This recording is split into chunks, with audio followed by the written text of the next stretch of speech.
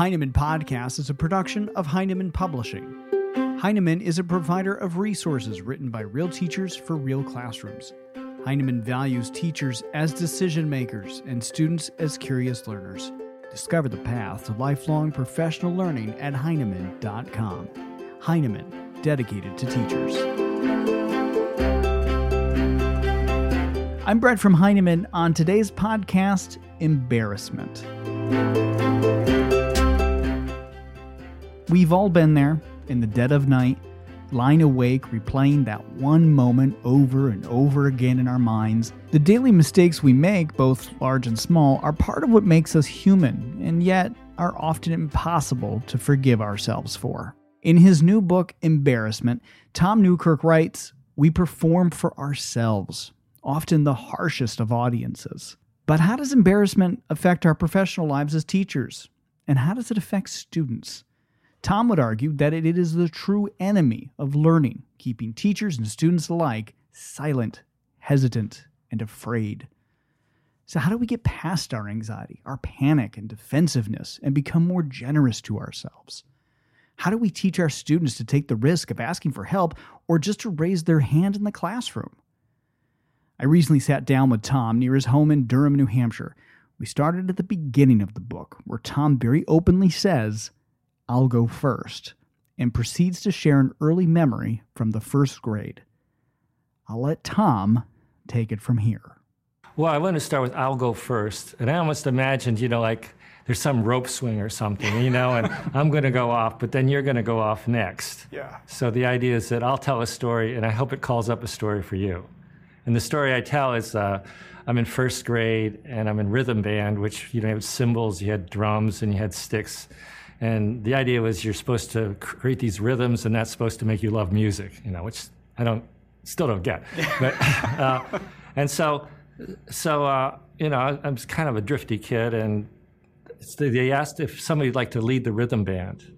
And I raised my hand, and I was probably thinking, does somebody want to go to the bathroom? I probably wasn't even paying attention to the question. But suddenly I have my hand raised, and I find myself walking to the front of this rhythm band, which is a combined first grades, which pretty much everybody I knew. And they hand me the baton, and I didn't know what to do. And so I point to the sticks, and they go clack, clack, clack, clack. And I didn't know what to do. I didn't know how to change the rhythm. There was no scaffolding, going on, just like be up there. And so I'm pointing to the sticks and just looking around, and I'm pointing to the sticks. And finally, mercifully, the teacher says, "Well, thank you, Tommy," and lets me go to my seat. But I think that minute and a half that I'm up there, just feeling totally mortified, feeling I don't know what to do, I still feel that. Yeah. And I think we all have moments when we remember those episodes. And so that's how I wanted to start out. And I think that embarrassment and shame and the emotions I'm writing about are something we all share, whether we're teachers or not, whatever we teach. And so I hope that it's kind of this big inclusive club we're all part of, this club of embarrassment.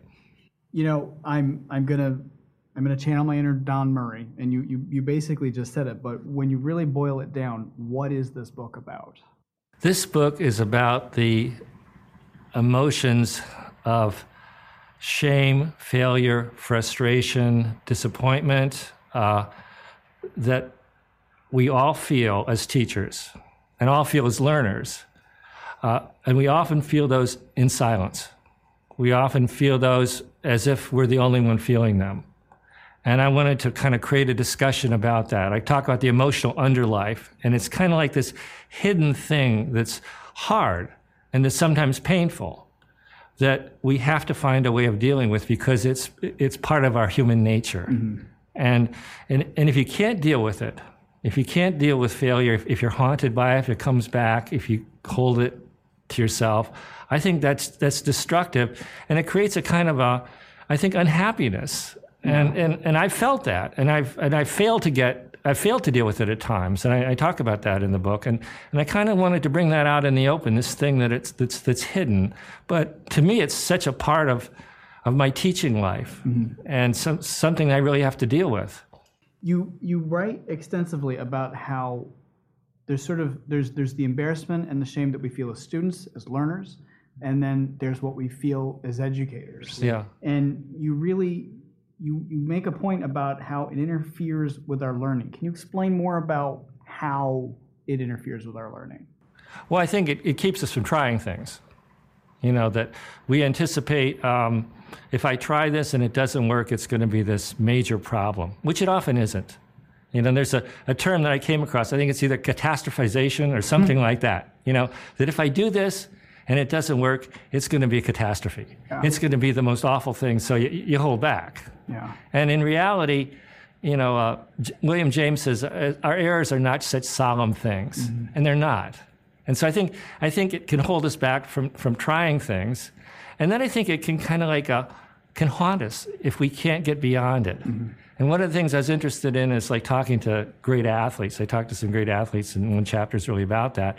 And I was really interested in how they get beyond failure and just the team that they have around them to say, okay, move on.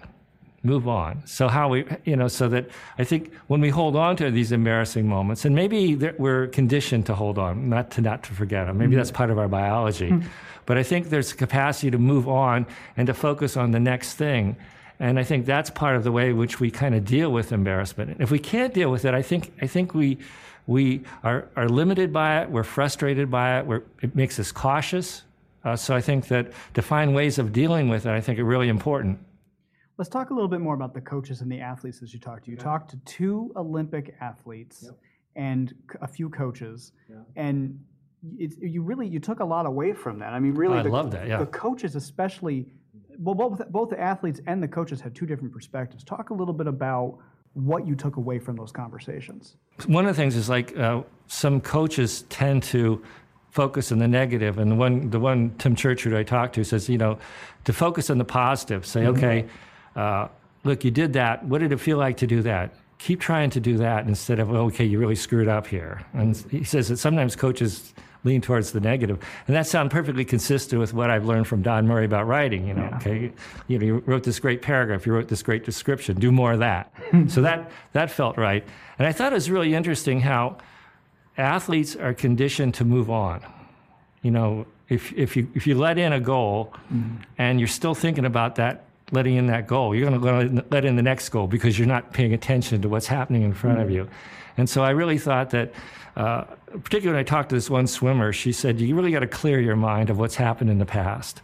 And she said, it's like going to church. You just focus on what's happening in that moment. And she even talked about, she was a coach at Stanford, coached the Stanford women's swim team, which is one of the great college swim teams in the country. And one of the things she did was she said, okay, I would like you to write down something that's on your mind, something that's troubling you, concerning you, and just write it down. And so she did a lot of journaling and said, okay, I'd like you to take that piece of paper and crumple it up. And as they walked into practice, they dropped the piece of paper in the wastebasket. Clear your mind, go on, reset. And I really think athletes have to do that, and I think we have a lot we can learn from them. You talk a lot about the language that we use as educators and how important that is, and the questions that we ask and the feedback that we give.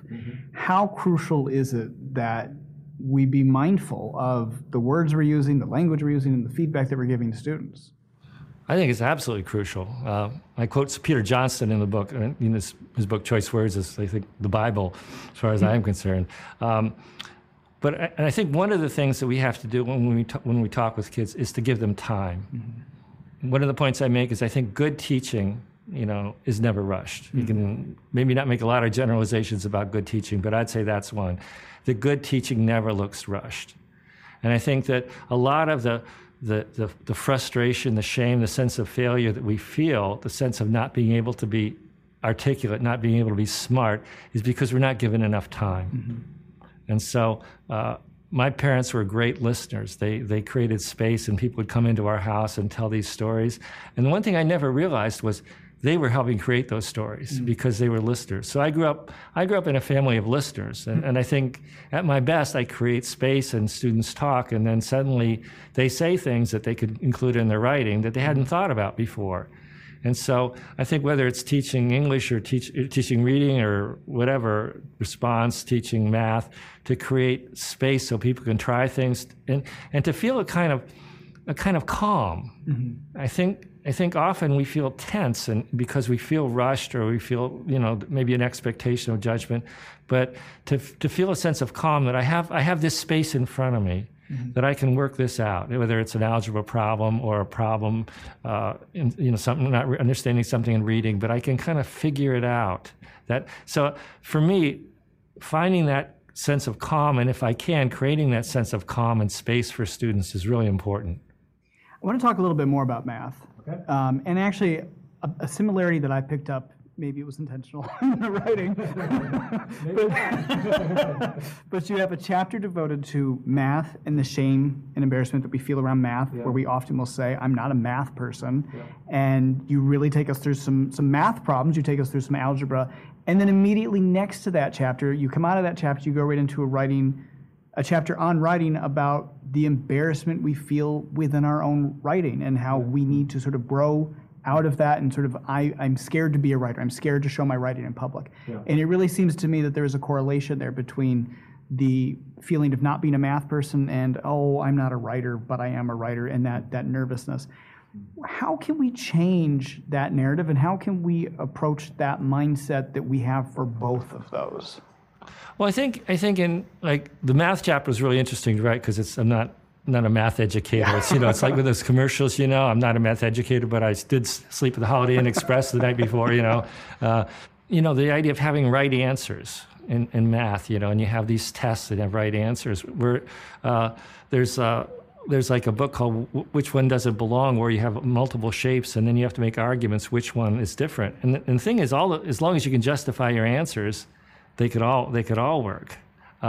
So I think to take away the shame of being wrong, because in math I would always like do part of the problem and then make some mistake and then get the answer wrong, and I was wrong, in the sense of being wrong. And I think there might be a parallel in writing that people feel that, okay, I'm going to be criticized. Mm-hmm. I'm exposing myself.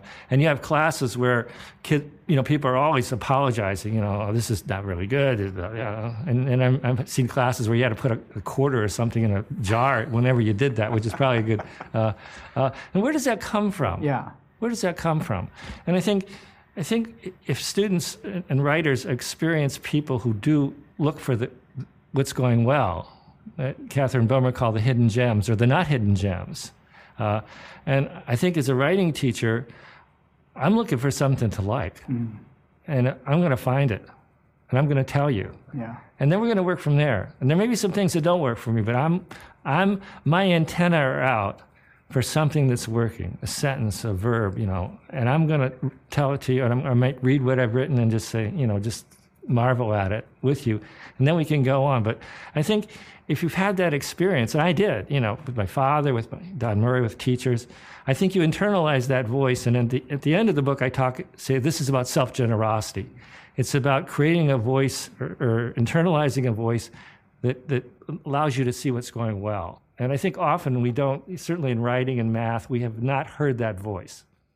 And even in that last chapter on where you're helping us find that permission for that generosity that we're trying to give to ourselves, you caution us. Yeah. You write to a certain layer, and I want you to sort of talk a little bit more about this, how we have to be careful with how much of that generosity that we give. Yeah. I think I said, no, it's not being complacent. It's not just saying, oh, I'm fine, everything's fine, I don't have to worry. It's a voice that challenges you as well. And saying, okay, can you do better on this? Can you, let's take another stab at this, put it away, take another look at it. So it prods you, so I talk about generosity. That doesn't mean just being nice to yourself, but it means kind of pushing yourself, but also in a way that often builds on what's going well. So it's not a punishing voice. It's okay. What else? What more could you write on this? Or okay, you say this, but who would disagree with you on this? Why don't you go down that avenue around? So it's generosity, but it's also generative. It pushes you. It prods you. But in a kind of I think creative way instead of a critical way. One thing that you talk about is students tend to get embarrassed asking for help. And you write about the risk-benefit equation. And there's sort of two things there, but I want to really start with how can we shift the risk-benefit equation to create more participation in class? The traditional way is I ask a question, everybody raises their hand, and then teacher calls on that person responds, and then the teacher says, oh, good answer, yeah, that's right, or something like that, and then they go on to the next question. I think that's not a productive way for holding discussions. I think you have to find other ways to help students get into the conversation.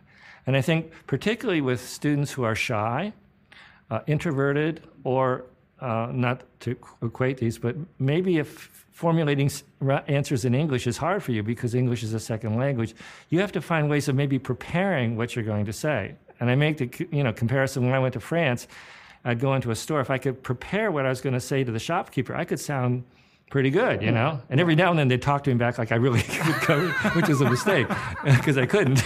But if I could prepare, it helped. And so I think, can you find ways of having students enter in where they might write something first and then share it, where they might talk to somebody first and then share it? And I love to do things like if everybody's written in class, I'll just like to go around and have everybody say in a sentence or two what they've written. And I might hear all the voices in the class. And I love the experience of hearing everybody's voice in a class, even if it's just for 2 or 3 sentences. But it's kind of a safe way in. And I think to go back to what I said, when I'm talking one-on-one with a student, to do as much as I can to say, I'm not in a hurry. Mm-hmm. Take your time. Yeah. Say some more about what you've just said. I'm listening. If I can convey that, I think I create a safe and inviting space for them to talk. If I indicate to them that I'm rushed, mm-hmm. Or that or I'm so tired that I'm just talking all the time and not giving you, then I'm not doing my job. So I think there's a number of strategies we can do to. And I think again, the right and wrong. You say something, and I tell you if what you said is right or wrong. Mm-hmm. I think that's usually not productive. Yeah. You even write, just to kind of go off of that, you even write that in your teacher evaluations, your students used to say you were very calm in class. Yeah. You were a very calm teacher. Yeah. But you write that there's a lot behind that you, in your early days as teaching, you would sort of have this anxiety before you walked into the classroom about what you were going to do, and yet it comes off as calm. I don't know how that happens. It wasn't just in my early days. I think right up to the last class, I'd be pacing the floor before the class. That I think that I always found that there's an element of anxiety in teaching, mm-hmm. and one of the things that I wanted to do in this book is to show that to show myself as a teacher who is not some kind of ideal. I mean, I think that we can get trapped into this notion of there's these super teachers out mm-hmm. there, and they write books on teaching, and everything looks great. Yeah. And the students write not only better than your students, they write better than you do. Mm-hmm. And things just seem to click into place. And one of the things I think the motives for writing the book is saying, that's not my reality. Mm-hmm. That's not my emotional reality. My emotional reality, my successes are intermittent, mm-hmm. and I frequently feel frustrated. Sometimes I feel students don't respond to the invitations I create. I've always had trouble managing time in a class. I always have too much or too little, and so it's always like the end of the class. My emotional reality is up and down, and things. And so I wanted to kind of write about that, because I think you can measure yourself up against a super teacher, and you're always going to fall short. And no matter how well you're doing, you're always going to feel like it's not good enough. It really is important to break that silence, and you address that pretty early on in the book. You say right almost off the bat in the first page, we've got to break this silence. Yeah. Why is that so important? I mean, and why does this silence exist? I think the silence exists because we want to present ourselves as competent, mm-hmm. And okay, I tell the story in the book about this was not just mid-career. I mean, I'd already written a lot. I was a full professor, and I went through a stage, probably 2 or 3 years, when I was not a good teacher. Mm-hmm. I might have been an adequate teacher. I wasn't a total failure, but, and there were signs that I wasn't looking forward to going into the classroom, that the classes didn't quite gel, and I was letting that happen. And at some level I knew that, but I didn't get help.